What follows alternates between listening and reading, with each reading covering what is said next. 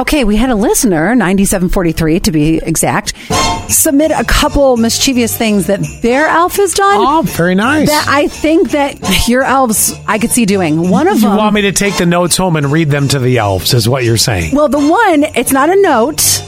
Their elf was turned against the wall, and it looks like their elf is peeing into a cup.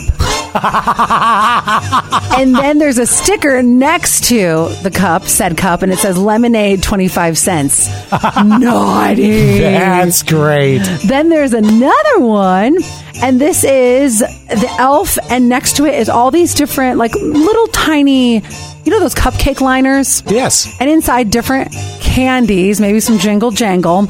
And it says, welcome to Elfie's Magical Poop Museum. So one of them looks like Whoppers or Milk Duds, and it's Santa poop. Oof. Then there's white chocolate ones, that's snowman poop. Oh, sure. Then there's just little Hershey Kisses, that's reindeer poop. Yes. Then we've got, I believe they're the Fire Hots, like those little tiny red, what are they called? Those little tiny red spicy things. Oh, gosh, yeah. Well, that's elf poop. Okay, oh, gotcha. Then there's green M&Ms, that's Grinch poop. That's funny. I know. These are great. These are very mischievous. I love these. Well, I was thinking about this because, with the chapel of a living room, Yes. maybe I should have a conversation with the elves and see if they like ziplining. Do you have a fan in the chapel? But I don't know. I mean, we get some people that text. I don't know if they're actual fans. No, I mean, do you have to keep your chapel cool?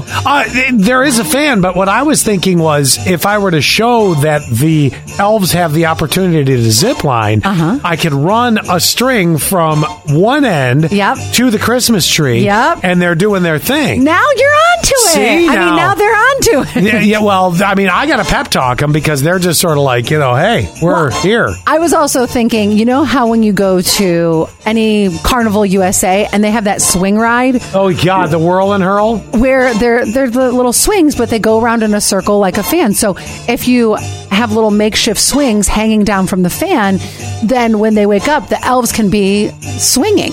And they can be on the fan. I like that, too. I love that idea. I don't actually have a ceiling fan. I should. Okay, that's what I was asking. If you had a fan. Yeah. No, I mean, there was one that was, I can put up on the other ledge. But okay, yeah, never mind then. Do they have a fan in their room? No, I have no ceiling fans in the house. At all? No. That is the weirdest thing I've ever heard. Believe me, and I have the rooms for it. Yeah, okay. Yeah. All right, well, never mind. Well, honestly, either way. I would make a great parent. Instead, I'm going to still stay the cool aunt, but... Sure you will, and never show up and pep talk the elves. Can you bring them here?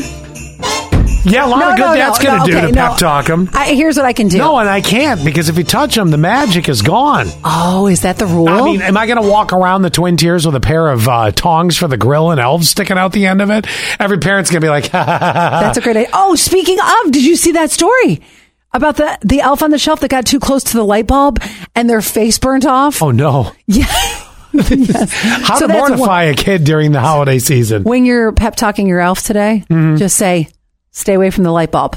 Yeah. Mm-hmm. Yep. Don't get too close to that. And the oven. And the grill.